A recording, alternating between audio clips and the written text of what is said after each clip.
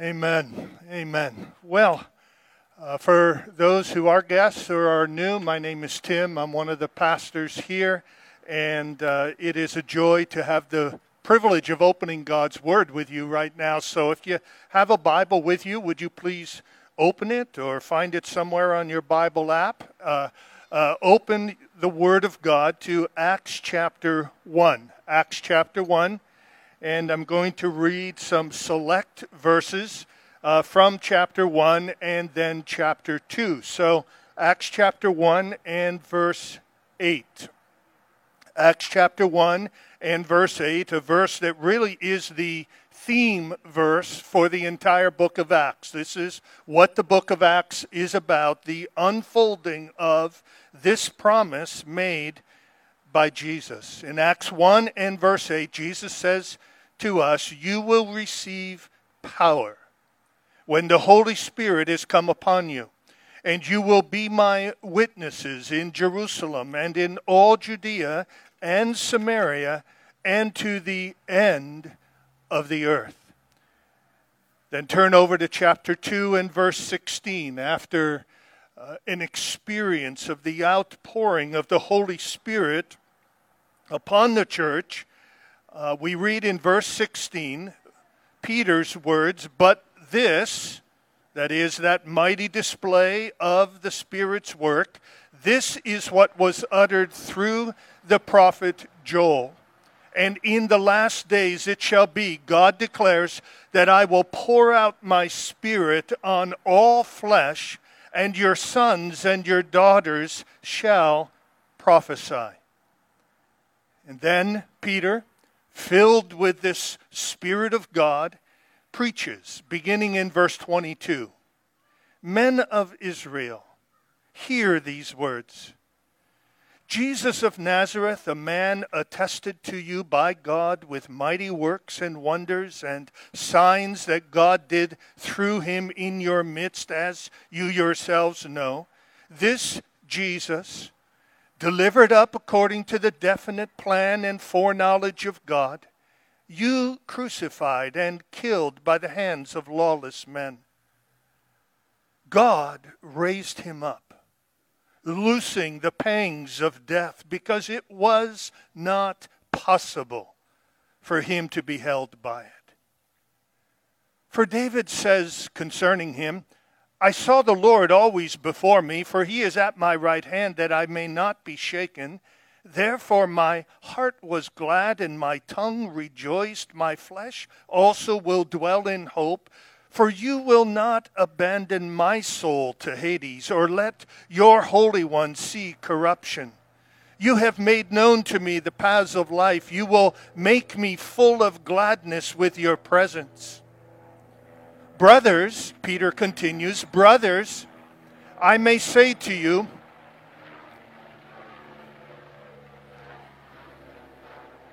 I will wait a moment. Peter continues, "Brothers, I may say to you with confidence about the patriarch David, that he both died and was buried, and his tomb is with us to this day. So, being therefore a prophet, and knowing that God had sworn with an oath to him that he would set one of his descendants on his throne, David foresaw and spoke about the resurrection of the Christ, that he was not abandoned to Hades, nor did his flesh see corruption.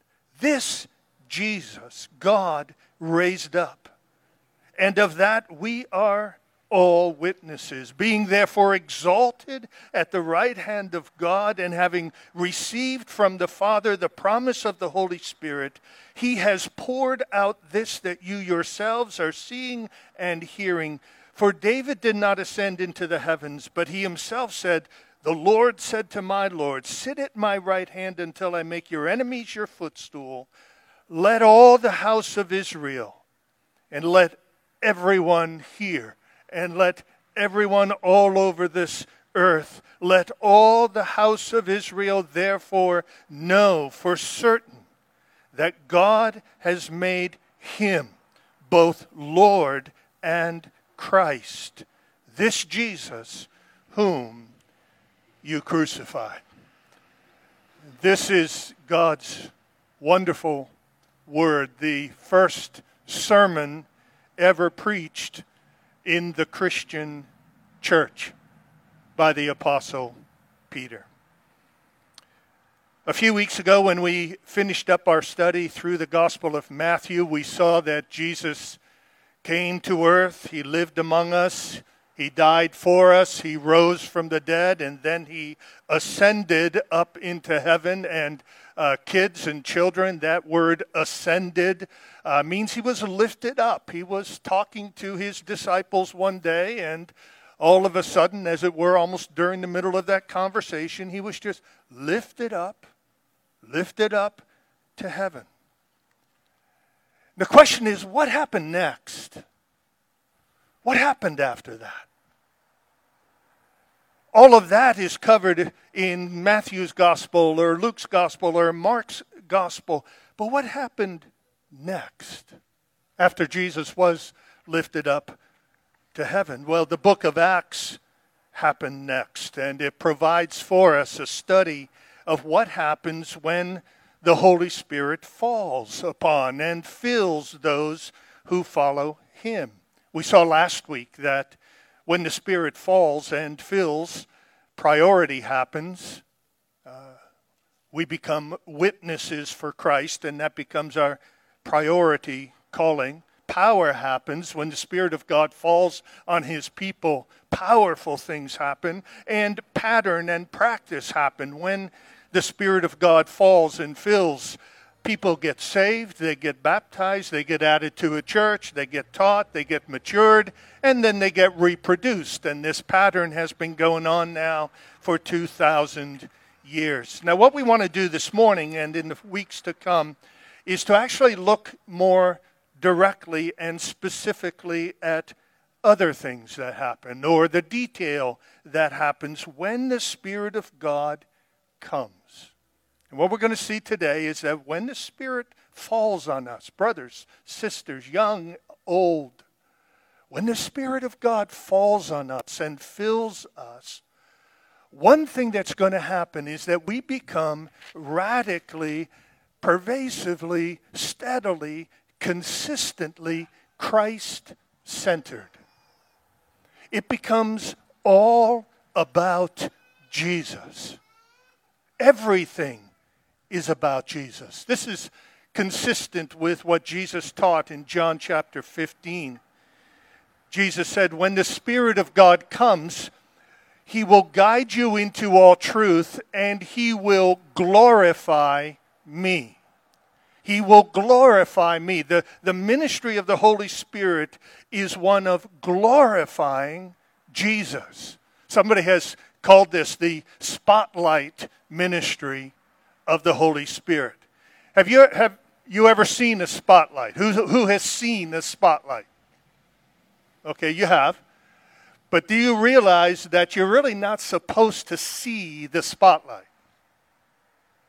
You're supposed to see what the spotlight is directed toward. You're supposed to see the sign or the person on the stage or the statue or the work of art. A spotlight's job is not to call attention to itself. If you're looking at the spotlight, there's something wrong with the spotlight. The spotlight is called, so to speak, to call attention to someone or to something else. The ministry of the Holy Spirit is a spotlight ministry. His ministry is not to call attention to himself. His ministry is not to say, hey, look at me. His ministry is not to come up with all kinds of Holy Spirit selfies that he posts in our lives as if he is what this is about. No, Jesus says when he comes, when he falls on us and fills us, he will glorify me, Jesus says. The ministry of the Spirit is to make us think about Jesus and to be full of Jesus. And can I suggest to you that when that happens, it will affect how we sermonize and how we symbolize. Can you remember those? When the Spirit of God falls on us as a church, it will affect how we sermonize and how we symbolize. If we look at the text, we see that this is true. And when I'm talking about sermonizing, I'm not just talking about what I'm doing right here, but I'm talking about what we talk about. I'm talking about how we fellowship, what we talk about when we fellowship, when we talk to others, when we encourage others. When the Spirit of God falls on us and fills us, it will affect how we sermonize and how we symbolize. Let's see that in the text. First of all, Spirit-filled ministry will emphasize, when we sermonize, we will emphasize, I didn't mean that intended rhyme there, but when we sermonize, we will emphasize the person and the work of Jesus Christ. When the Spirit of God falls on us, friends, it is going to be about Jesus from that point on. Look at this sermon. How it is about the person and the work of Christ. This first Christian sermon ever. And we can see it, first of all, that Peter wants to proclaim, under the filling of the Spirit, he wants to proclaim Jesus. So we see that in this sermon, there are multiple names that he gives to our Savior. In verse 22, the Holy Spirit stirs Peter to call our Savior Jesus. Jesus. Jesus is the personal name of our Savior. How many of you children know what my name is? Any children here know what my name is? What's my name? Parents, tell me if they're getting it right. What's my name? I can't hear. Yeah, it's some of you will think it's pastor, but that's not my name. Some of you might think it's, oh yeah, reverend. I haven't been called reverend since I don't know when. And it's okay, we're getting off track here, folks. No, it's not Father, and it's not Right Reverend or anything of the sort. And it's, in one sense, it's not even Mr. Shorey. My name is Tim or Timothy. That's my name. That's my personal name. That's the name for me. What is the name of our Savior? He is Jesus. What a precious name. Oh, how sweet. His name is Jesus. That name gives to us a sense of the reality that he is a person, a real person with a real name. He's not myth. He's not fable. He's Jesus. And in the book of Acts, there's at least 20 times, might be twice that many times, I'm forgetting now, where our Lord is just called Jesus. Just Jesus. He's Jesus. He's one of us. He's got a name like we do. And we love Jesus, and we serve Jesus, and we want to get to know Jesus more, because Jesus is worthy, right? Is that right?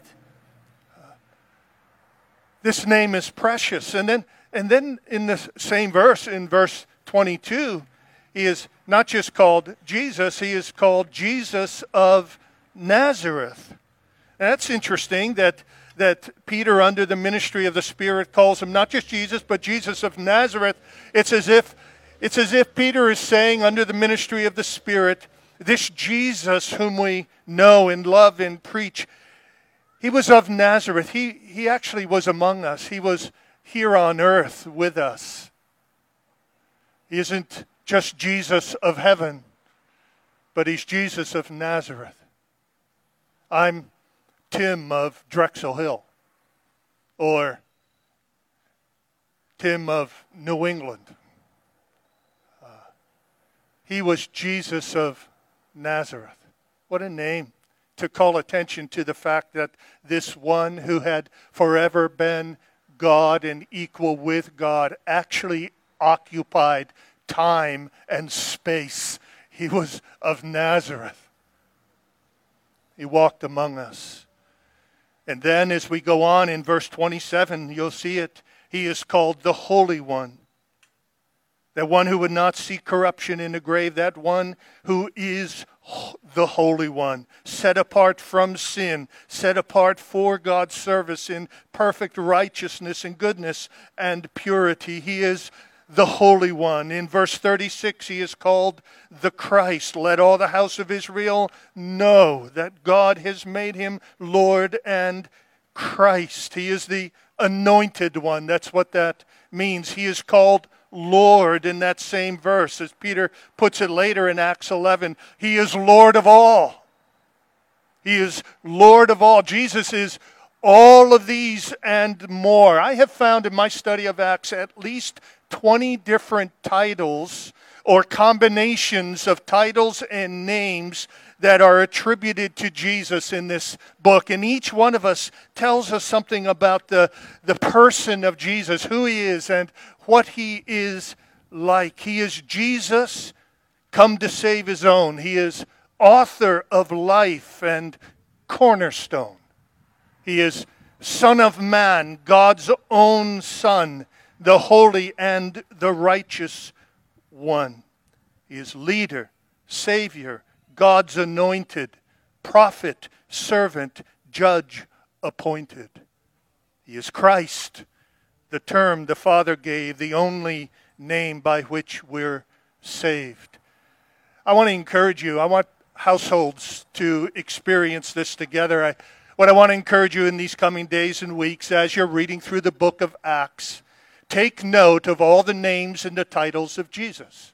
And as a family, as a household, collect those names and those titles. Write them down on a piece of paper or document them somewhere, and then talk about the names and the titles of Jesus and think about what they mean and how they affect you and how they make you feel and how they make you worship and how they make you respond to Jesus. Turn this into an ongoing Jesus experience through the ministry of the Holy Spirit. As the Spirit falls and as he fills us, he will call attention to the person of Jesus. He will tell us Jesus' names and titles, and he'll make Jesus precious to us. And then second, when the Spirit falls and fills, our sermonizing will also be about the works and the work of Jesus. What has Jesus done? See, this is what's all important, right? At the end of the day, the most important things to know are who Jesus is and what he has done. And when the Spirit falls and when the Spirit fills us, brothers, sisters in Christ, that's going to be our focus. That's what we're going to be about. Who is Jesus and what has he done? And in this sermon that Peter preaches, what do we see that he has done? What is it that he preaches about? Well, he preaches about the redemption of Christ. Look at verse 23.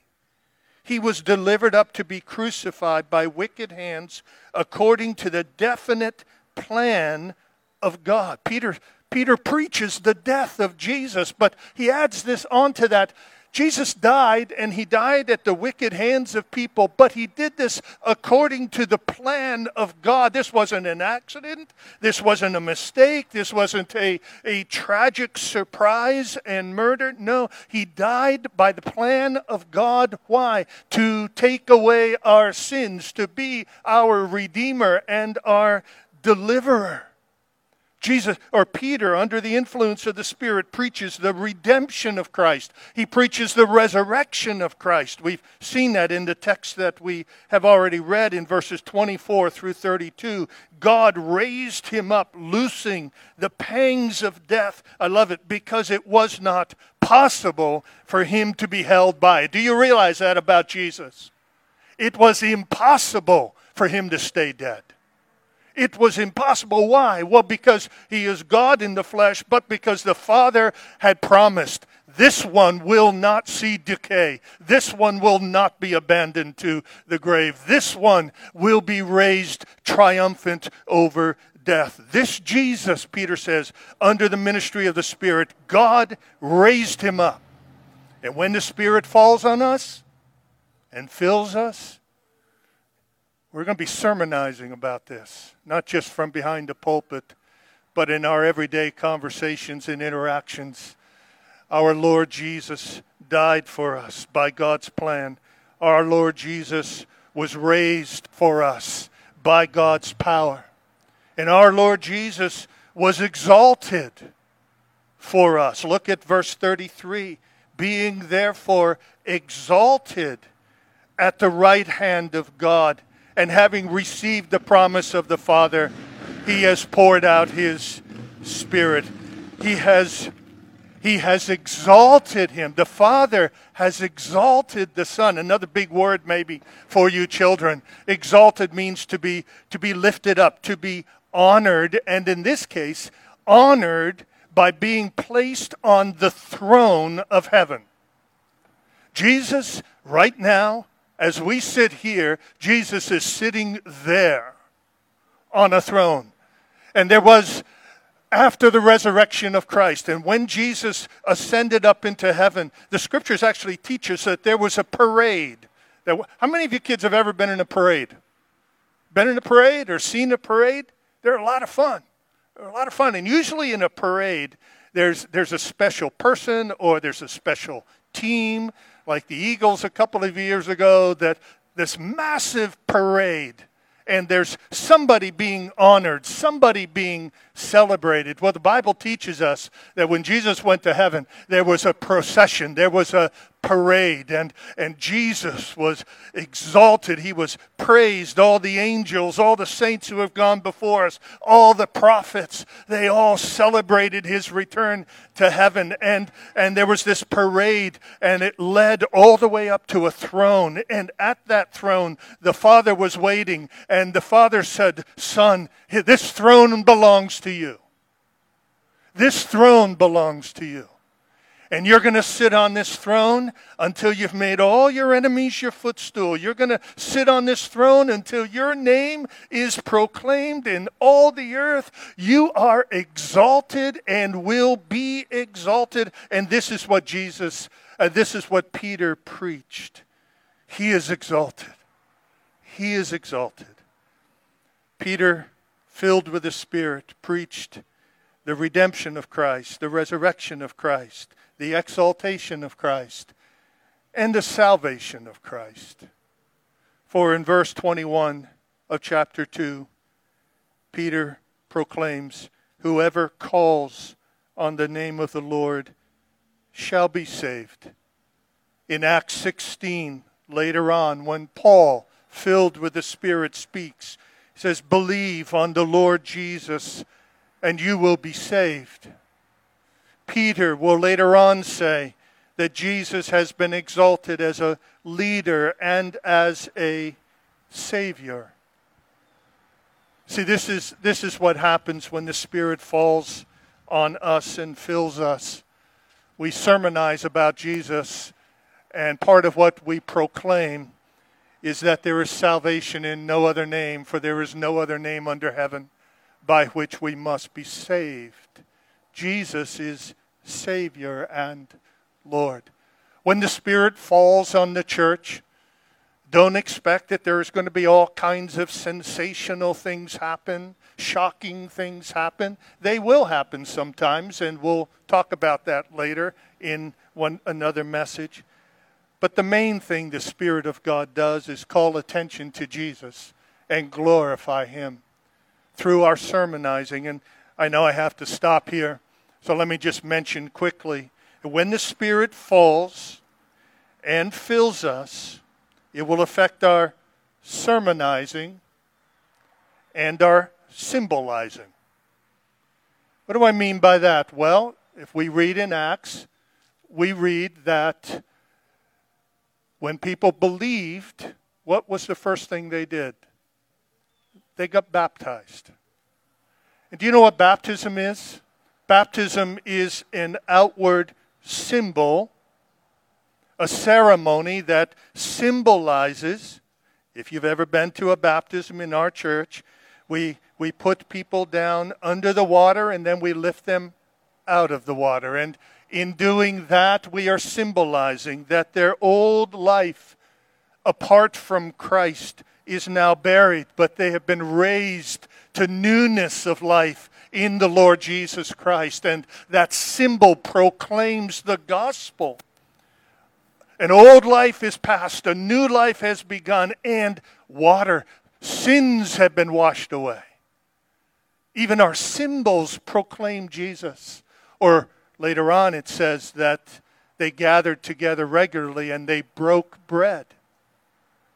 That's a New Testament phrase for communion, as I understand it. It means in part hospitality and how we should open up our home together. If in fact we are Spirit-filled, we will be hospitable people.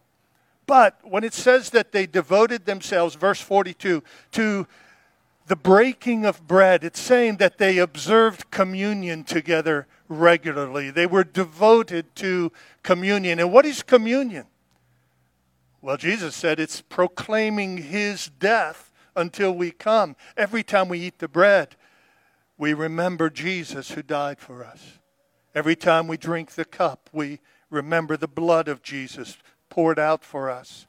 So that in our sermonizing, preaching, witness, conversation, and in our symbolizing, baptism and the Lord's Supper, it's all about Jesus. It's all about Jesus. Brothers and sisters, if there is one passion that we should all have, it is that when people think of us individually and think of us as a church, they will think those people are all about Jesus. Those people love Jesus. Those people talk about Jesus. Those people worship Jesus. Those people sing about Jesus. Those people bear witness of Jesus. Those people try to be like Jesus. Those people try to get to know Jesus better. They're all about Jesus. A little bit later on, the early believers were given a nickname, and it was a sarcastic nickname at the beginning.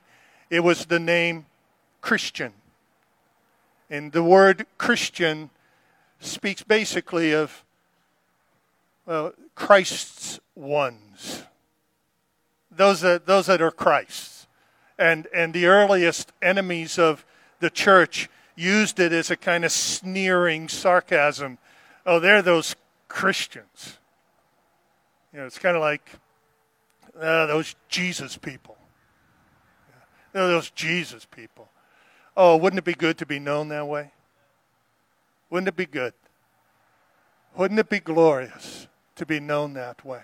If you want to be known that way as a family, as a person, as a family, as a church, then we must seek the ministry of the Spirit of God, for he will glorify Christ among us. He will make Christ precious to us. And so, as I close, let me just encourage you to keep on pressing in these days. Keep on pressing in as you read the book of Acts, as you reread the book of Acts.